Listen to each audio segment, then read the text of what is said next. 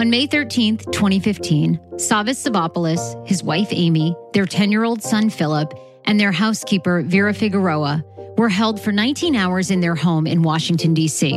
DNA found on pizza crust that was left inside the home led police to arrest one man, Daron Wint. He's pled not guilty to all charges against him. He's currently in jail, and his trial is set for September 2018.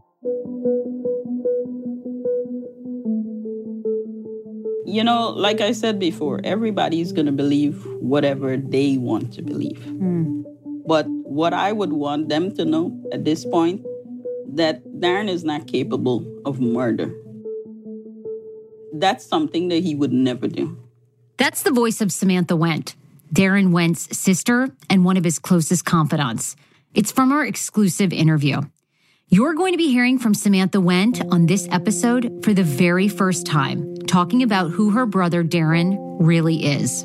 The Savopoulos family was first held hostage on May 13th, 2015. And on the morning of May 14th, $40,000 cash was delivered to their D.C. mansion. Then you'll recall they were stabbed, beaten, murdered, and their house set on fire around 1 p.m. on May 14th. Approximately 4 hours later, a burnt-out Porsche was found in Maryland, about 20 miles from their home in a church parking lot. About 5 days after that, police had informed the media that they had identified a suspect from pizza crust found at the home of the Savopoulos family. That man was Daron Dylan Wint of New Carrollton, Maryland, and a manhunt began. 48 hours after that manhunt started on Thursday, May 21st, 2015, around 11 p.m., Daron Wint was arrested by U.S. Marshals when he left a Howard Johnson's hotel on the D.C.-Maryland state line. Police had tracked Wint and had claimed that Daron is the one that had torched the Savopoulos Porsche in Maryland, then fled to New York City to stay with his girlfriend, eventually coming back to Maryland and being arrested in a vehicle that had 3 other passengers, along with a box truck that they had been following, which Daron's brother Daryl was in, along with $30,000. For more on this story, we're going to go to Emily Miller. She's over at the Howard Johnson's in College Park, and she has more on this story. Emily? Well, I'm outside the Howard Johnson's, as Paul said, in College Park. This is where Wint was last night. He was in room 412 behind me. Now, when the investigators got here, the task force got here, and they cornered him, they almost missed him. But they did get him. And we saw just about an hour ago, we saw these detectives from the Homicide Division of Metropolitan D.C. Police Department come in. They were in the room for a couple of hours, and then they left with bags, evidence bags. They wouldn't tell us what they were doing, but it's very clear they'd gotten about 4 to 5 bags, a bunch of smaller bags inside the room. One can only guess that this is the DNA evidence and other evidence of what they were doing in the room among the people Paul mentioned were arrested when he was arrested, have now been released. And they have gone back to D.C. with that. Now, back here at the hotel, the arrest last night is quite a remarkable story. The task force that was on this manhunt finally they knew he was here, or they thought he was here. When they got here, they saw the Chevy and the truck, which they eventually caught, were leaving. So they followed them. They saw them go north. Over the past couple of months, we reached out to several members of the Wint family, trying to find someone close to Daron who would share his story and tell us more. At first, it seemed like we were out of luck, that we may never get to the bottom of who Daron is. But that changed. Samantha Wint, Daron's sister, agreed to be interviewed for the very first time. She invited us to her home in Hyattsville, Maryland, and spoke with us for over 30 minutes. From our earlier phone conversations, we got the vibe that Samantha really wanted to speak out. And when we arrived at her home, we were greeted by her friendly Jack Russell Terrier. Samantha is medium build, her hair was in a braid, and she still has a slight Guyanese accent. The home was warm, with lots of family photos on the wall. Samantha told us that her brother, Daron Dylan Wint, was born in Guyana, and that his childhood was normal and fun. Daron was an athlete, playing soccer in middle school and high school. And he started welding in high school, too, around 16 or 17 years old. All of the Wint boys learned the trade of welding. It was in their blood. So at 21 years old, in the early 2000s, when Daron came to the U.S., he already had a skill and started taking welding jobs in the industry. Daron and the family had lived in the U.S. about 15 years at the time of Daron's arrest. Samantha told us that Daron and her other siblings were primarily raised by their mom, that their mother was a single mother. And although their father, Dennis Wint, talked to the press initially at the time of Daron's arrest, for the most part, he was not an active father. Their mom was the one who raised them. Here's Samantha talking about their upbringing. Yeah, I grew up with a very big family. It was my mom. My mom is a single mom. Okay. Thank God for her. She's great. It was 7 of us. Okay. 4 girls, 3 boys. But we all grew up to be intelligent adults, respectful and caring. And we do things freely. There were 7 siblings, and Daron and Samantha would gain 2 half-siblings when they came here to the U.S. One of those siblings is Daron Wint. Daron was with Daron the night that he was captured. You'll hear more about him later. But Samantha goes on to tell us more about what Daron is like. Daron is awesome. I can't say kid. He's a grown man. Yeah. But I know he's an awesome person. He loves kids. He's very funny. He likes to crack jokes and stuff. I mean, you would sit and he would sweep you off your foot because of the kind of person he is. Yeah. You know, even when we call him, we know that they're recording stuff. But sometimes he talks to us on the phone about simply movies or the gym or stuff. But he's so funny, you know, the way he talks and stuff. It's very enlightening. At times, we know that because he's there, he gets frustrated. Sure. And it's going to happen. From the start of researching this case, we'd heard that Daron and his family were good people, that Daron wasn't capable of murder.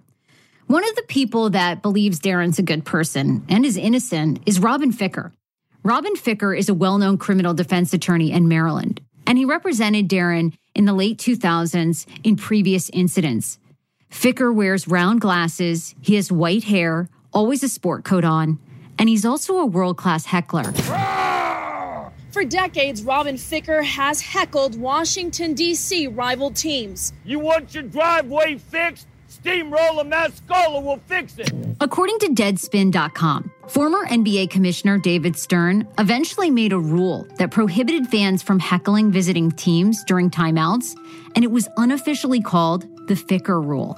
Here's what Robin had to say about Daron. Describe what Daron Wint was like. You obviously represented him many, many times. What was his disposition like? He was a very nice young man, upward mobile. He tried to be a Marine. He had a number of brothers and sisters. He was a family-type guy, like little kids. He was very friendly. He was harmless.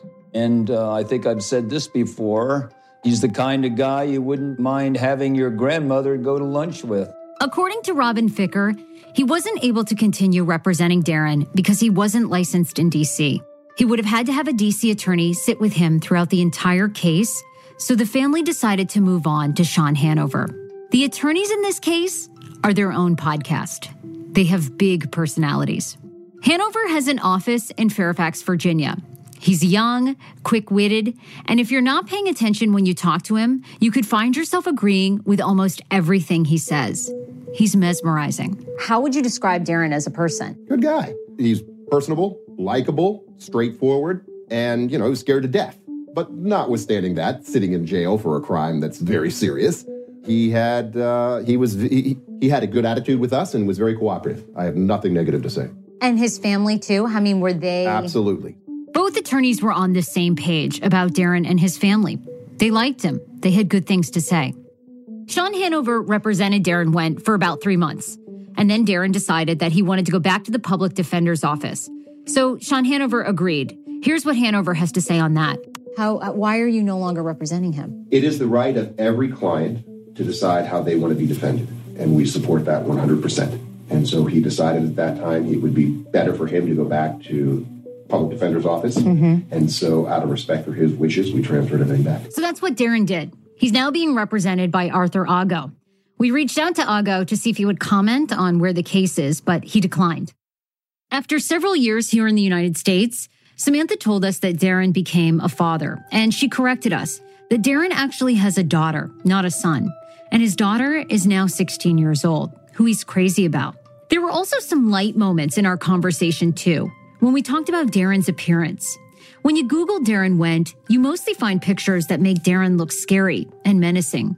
But there are also photos of a handsome young man with long braids, in very good shape, and a bright smile. He's good looking.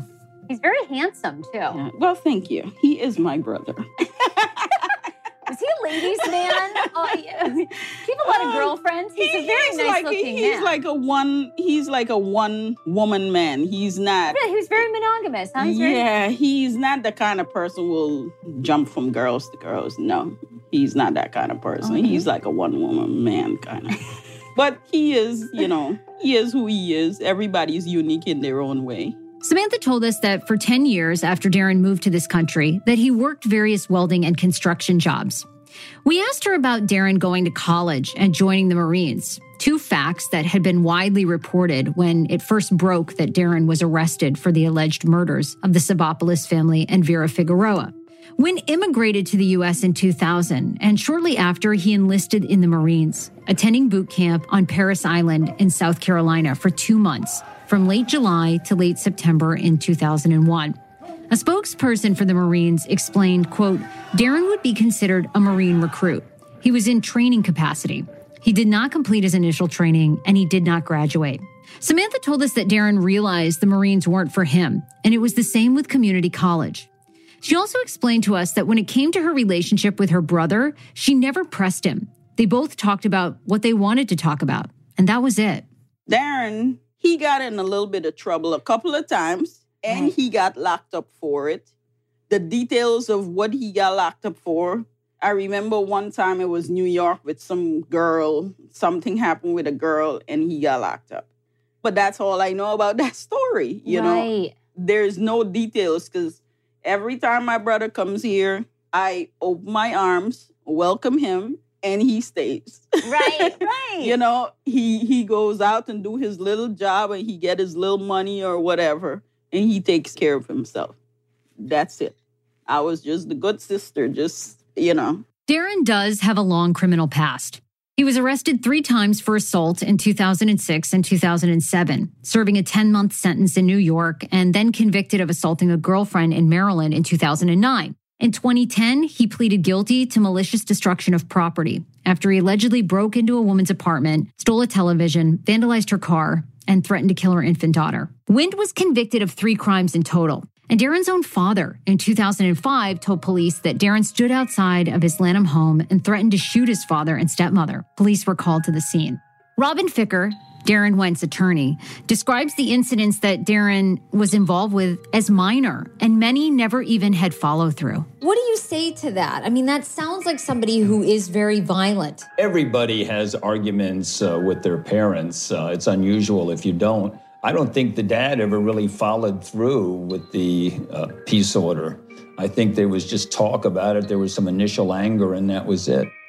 That was another thing that was made of in the press a lot as well. Daron had 9 arrests that your father, Dennis Wint, had tried to get a restraining order against him. And then he had the assault. So he's painted as someone very violent. Daron is not. Well, let me put it this way. Because the confusion with all the rumors you're basically hearing, or whether who knows what actually went on, I don't know how many times he got arrested. But I know he got arrested more than once. Okay. The confusion with my father and him, with my father getting a restraining order, I heard about that. I never asked too many questions, but I believe that was because of some sort of money transaction that my father had some money holding for Daron. Okay. And when Daron needed the money, he didn't have it to give to him. Okay. I guess he had already spent the money. Got it. And of course, Daron got upset and they started going back and forth or whatever. But that's all of that I know.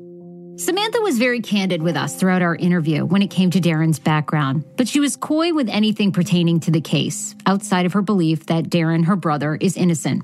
In Daron's late 20s, he landed a job working at American Iron Works. Daron was a skilled welder. He worked at sites all across D.C., from apartment buildings to office buildings, doing general welding projects. He was hired in 2003 by Savopoulos and worked there until his termination in late 2005. We asked Samantha about that termination. What you hear is that Daron was fired from AIW in 2009. So was that part true? I don't know about the fired. I'm not sure of the time frame he worked there and if he got terminated or if All I heard was something about IRS moving in on the company or something like that, and some people got laid off, something like that. Okay. But I'm not 100% sure on that, so I can't make too much comments there because I don't really know. But do you know this? There was rumor like he was fired because of confrontations that he had, or he was difficult, or that he had shown up late. Do you know if any of that's true? I don't really know. I'm going to say this. Daron showing up late, not possible. He leaves here early in the mornings. I don't think that part is possible. He was this kind of person that loved to work. You want to be recognized in your boss's eyes and stuff like that. So being late and stuff, I wouldn't believe that for 1 second. Got it. Now, disagreements, we all have disagreements with our boss, and it happens. However, I don't know what happened between them, you know. We were unable to find an exact reason why Daron was let go from AIW. But Samantha did tell us that Daron's welding gigs were often on a per diem basis. Sometimes he had work, sometimes he didn't.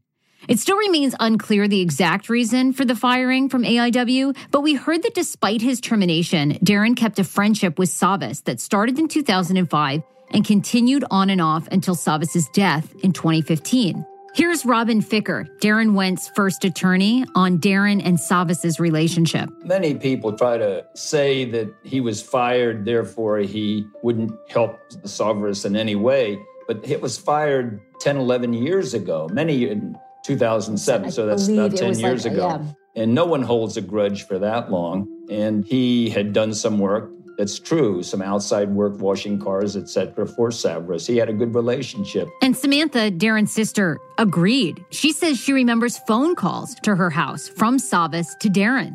This is the question I have been wanting to ask you forever, because there has been so much rumor about this.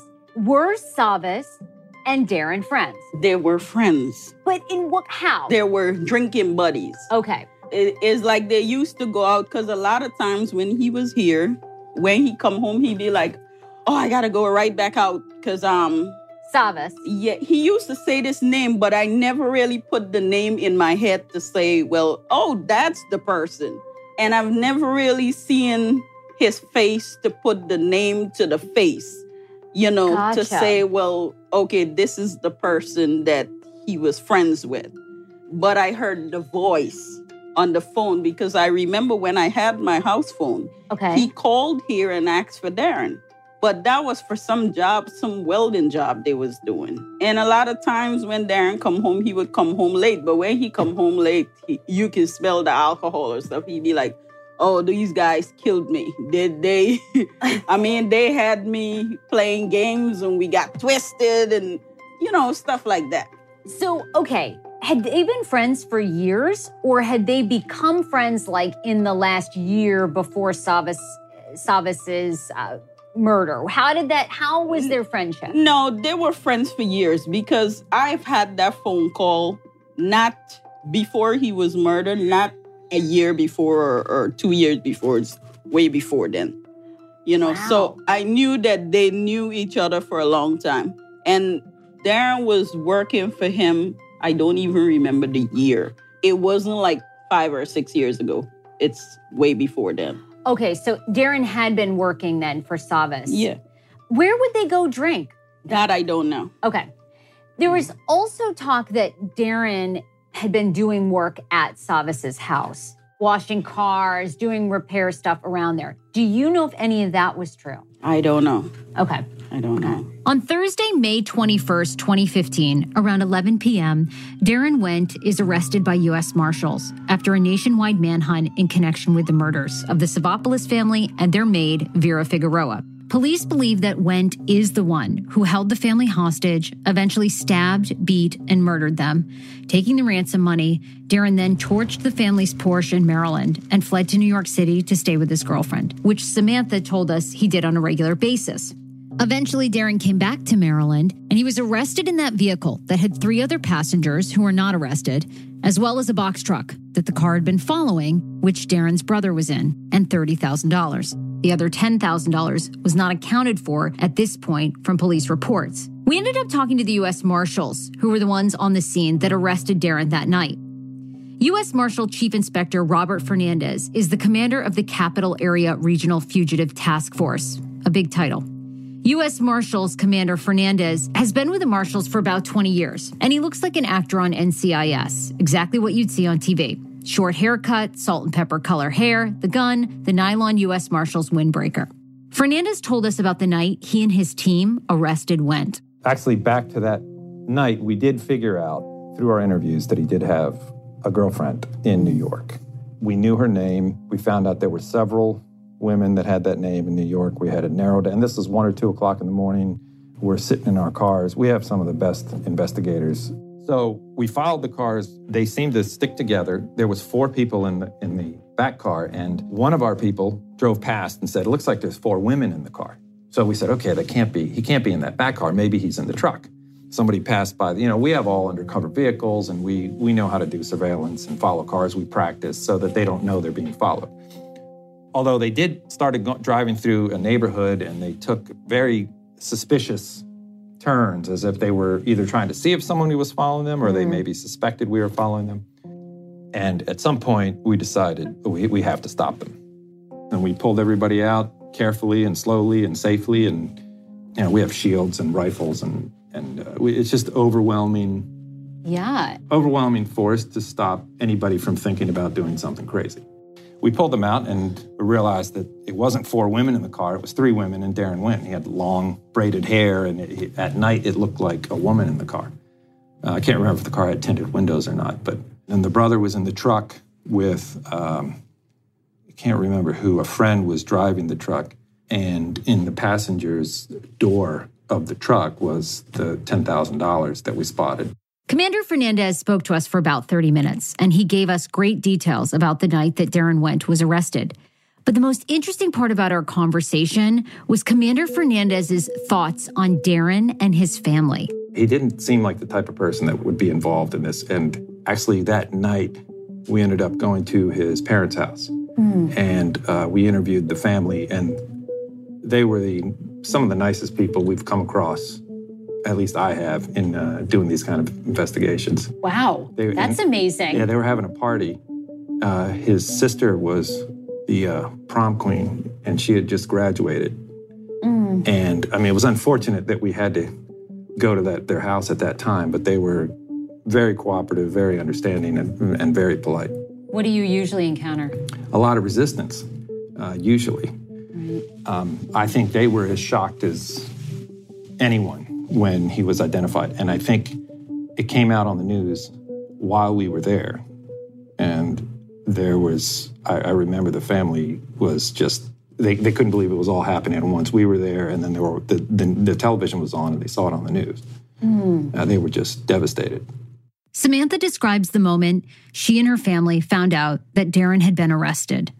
Honestly, Samantha, I've tried to think of what it must be like to try and put myself in your shoes, the night that you got that phone call. Don't try to put yourself in my shoes. I was weak to the core. Like I said, it was all tears.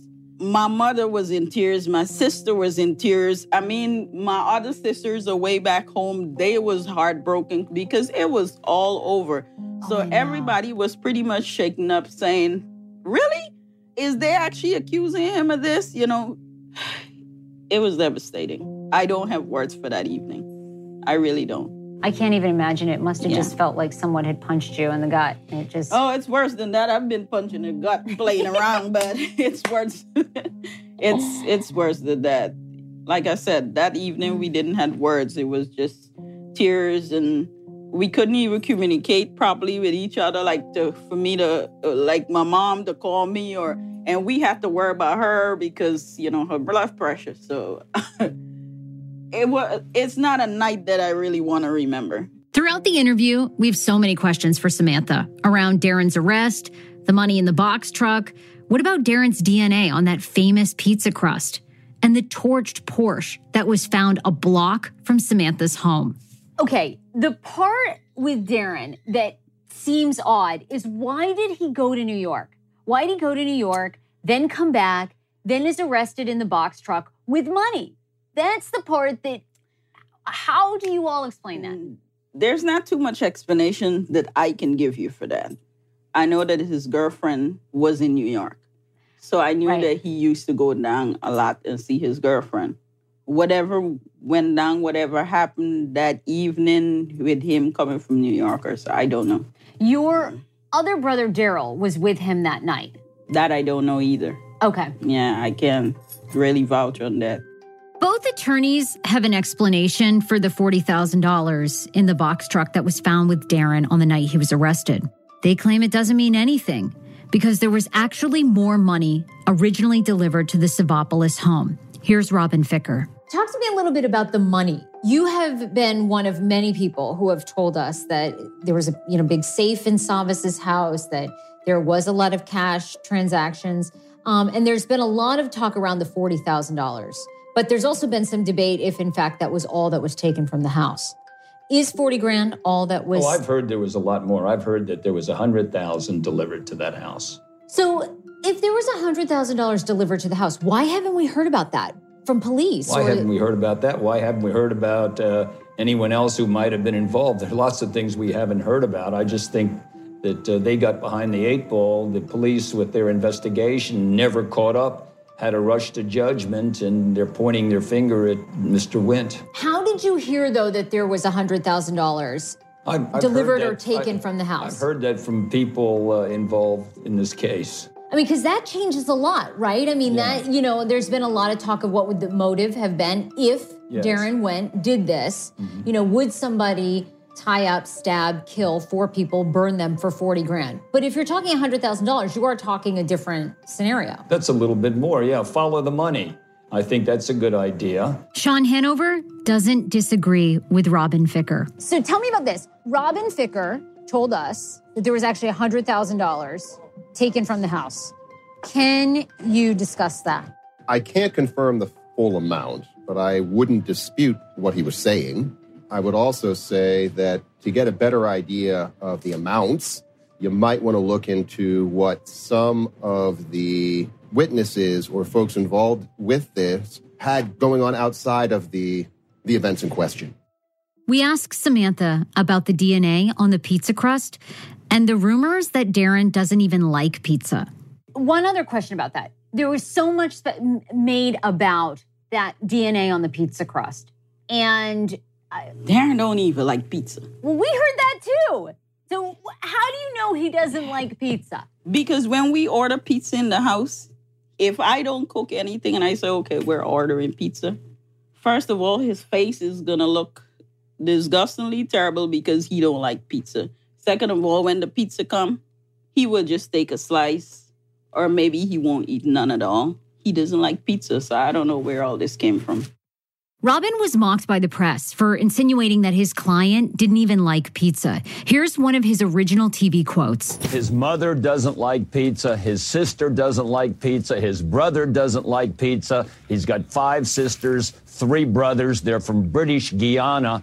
There's no Papa John's. There's no Domino's Pizza there. It's a British-speaking country in South America, the only one. It's sparsely populated. It has 750,000 people. It's about the size of Kansas. Mm-hmm. They don't have pizza there. He doesn't like pizza.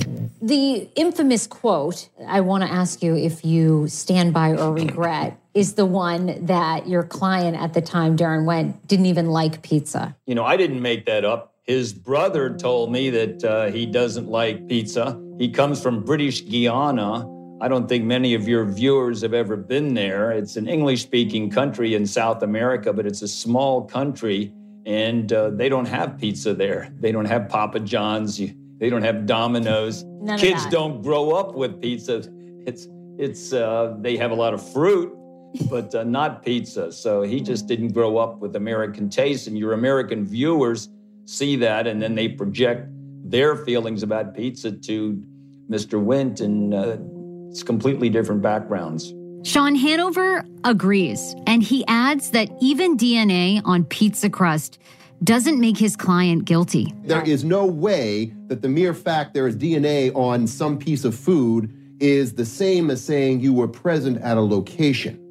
Now, does that give rise to some questions? Of course it does. Of course it does. But is it conclusive? Oh, heck no. Ronnie McCrae, my podcast partner, goes on to ask Samantha about the Porsche. Amy Savopoulos drove a navy blue Porsche, and on the night of May 14th, that Porsche was found on fire in the parking lot of a church, St. Christopher's Episcopal in Hyattsville, Maryland. That's about 20 miles from the Savopoulos home, and it's about a block from Samantha Wint's home. The church is also in a busy shopping center with a Staples, sandwich shops, and a lot of foot traffic. Surveillance video from that shopping center would be released a couple days later from police, showing a hooded man running from the parking lot. It's nearly impossible to identify who that person could be. What about the Porsche? Because it was just like... That's the other thing. How do you explain the Porsche? Because that's just like a block from... What Porsche? The one that police say was taken from the Savopoulos home. That was Amy's Porsche that was then torched up here on Annapolis Road in the church parking lot. I know nothing of that. I believe I saw that on TV as well. Yeah, I don't know anything about that. And there's been speculation about Daron and Jordan Wallace. Did they know each other? Here's the connection. Jordan Wallace's father, Michael Wallace, lived in the same apartment development as Samantha between 2009 and 2011 in Hyattsville, Maryland. The other question, too, is Jordan Wallace, who it was Savas's driver and had started working for the family for 4 or 5 months. Did Jordan and Daron know one another? I have never, ever heard the name Jordan. Okay. Until it came over the news. I mean, normally if Daron have a friend or so, he will mention somebody. But, like in the midst of conversations and stuff like that, we might be joking around. Like I said, he's a jokester. Yeah. So in the midst of carrying on conversations and stuff, if somebody did something funny, he'll be like, guess what this person did? Let me tell you this, and then we'll laugh about it or so. But I've never heard the name Jordan. Never, ever. And the other thing that the news had portrayed, or I know that I'd read one news report, is that Jordan's father, Michael Wallace, had lived in the neighborhood where you all live. And there was a lot of question of, well, would Daron have known Michael Wallace and therefore known Jordan? Never heard the name either. Okay. As our interview started to wind down, I knew I had to ask the hardest question of all. I had to ask Samantha point blank if Daron had anything to do with the murders. I hate to have to ask you this question, but I think it's the question that people want to hear from you. Did your brother have anything to do with the murders of that family? No, absolutely not. He's innocent. I believe that he is innocent. My family believes that he is innocent. He is not capable of something like that. He's not. Doesn't matter how upset he got, everybody have their moments. I have my moment. Sure. And I really have moments. Me too. Where it's like out of body. You've lost it. But to do something on that level. But to do something on that level, absolutely not. No. So you do believe your brother was framed? Or do you think he was framed? Because I know that they were friends and he used to go, to the house or whatever. I don't know what went on there. Like I said, only God knows, only he knows that situation.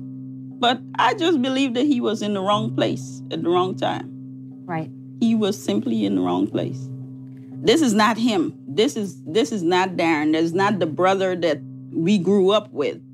He wouldn't do anything like this. And it will be proven.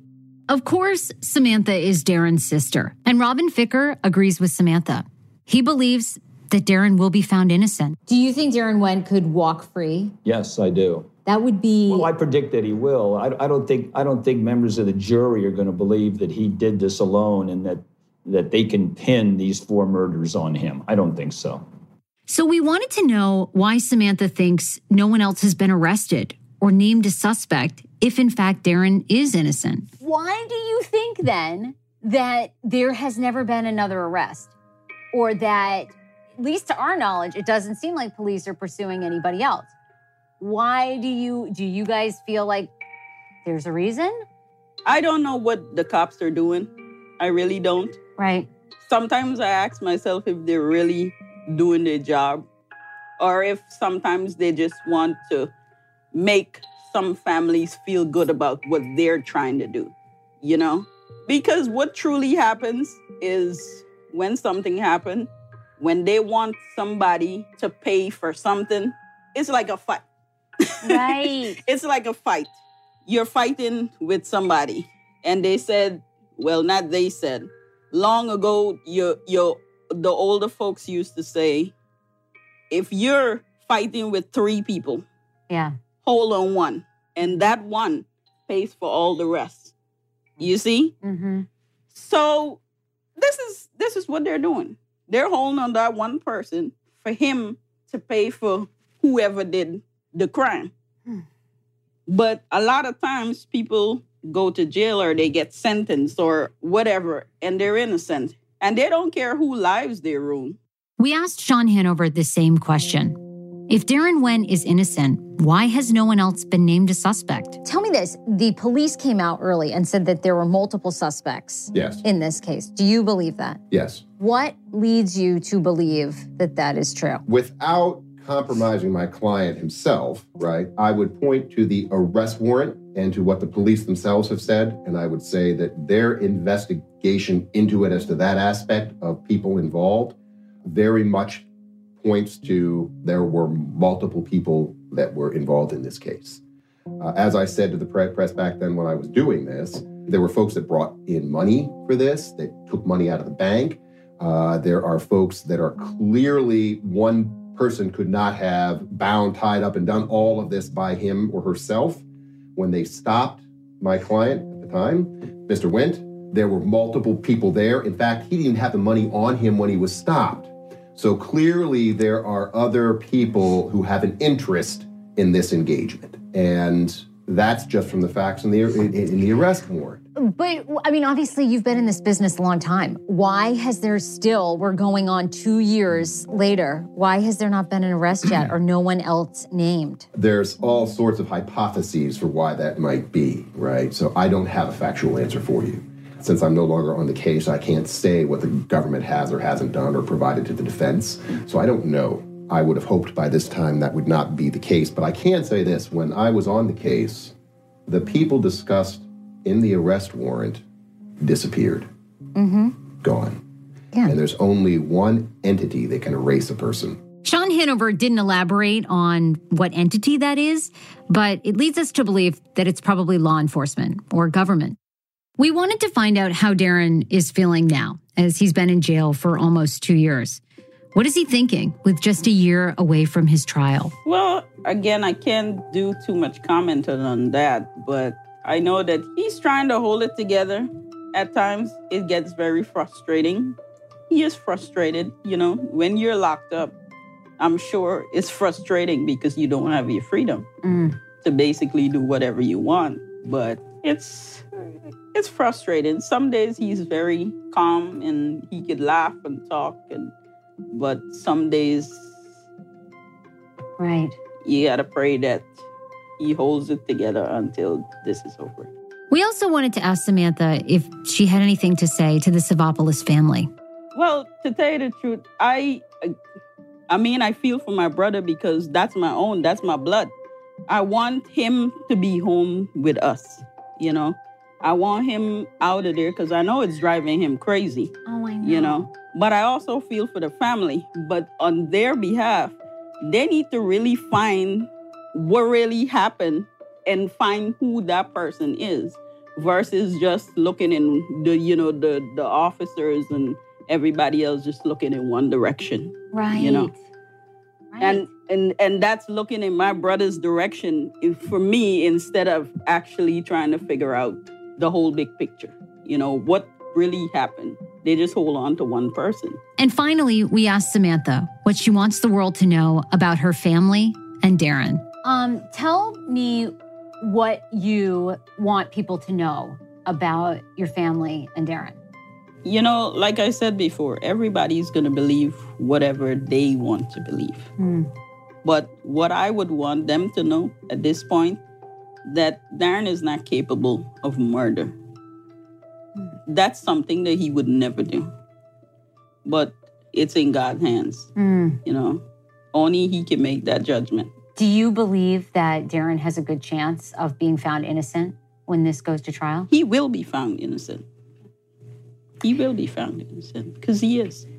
On February 19th, 2016, a grand jury returned a 20-count indictment against Daron Wint, including 12 counts of first-degree murder while armed in connection to the deaths of the Savopoulos family and Vera Figueroa. Daron's trial date has been set for September 2018. So if Daron is innocent, if police have stopped working this case, if they have the wrong person, who could the others be? And remember the surveillance video that police released with a man running from the burning Porsche that we touched on? Well, it turns out there were witnesses, and we're talking to one of them and looking at the individuals in the arrest warrant next week. Coming up on the next episode of The Mansion Murders. One of the biggest dangers is we automatically assume certain things. You know, it has to be more than one person involved. How would one person control all these different people? How could just one person do all of these things? Look at an airplane hijacking. So tell us what Jordan was like. Very outgoing. He did his job well. He completely just fell off the face of the earth. I mean, he went MIA. So I guess this leads us to kind of the million-dollar question that we've always wanted to ask you, which is why no one else was arrested that night with him? Well, people were detained and... Do you think, and I guess anything is possible, but that Daron Wint could have masterminded this completely by himself? Well, when you say mastermind, that might be the wrong word to use. Yeah. Thank you for listening to The Mansion Murders, a Fox 5 true crime podcast. And a big thanks to our team for putting this show together. Ronnie McCrae, shooter and editor, Judith Ayers, researcher, Samantha Wint for speaking exclusively to Fox 5, the attorneys Sean Hanover and Robin Ficker, and to U.S. Commander Robert Fernandez. Want more Mansion Murders? See what went into this episode. Visit our YouTube page for a video recap. Just search Fox 5 DC or visit our website, fox5dc.com. I'm Sarah Fraser. See you next week.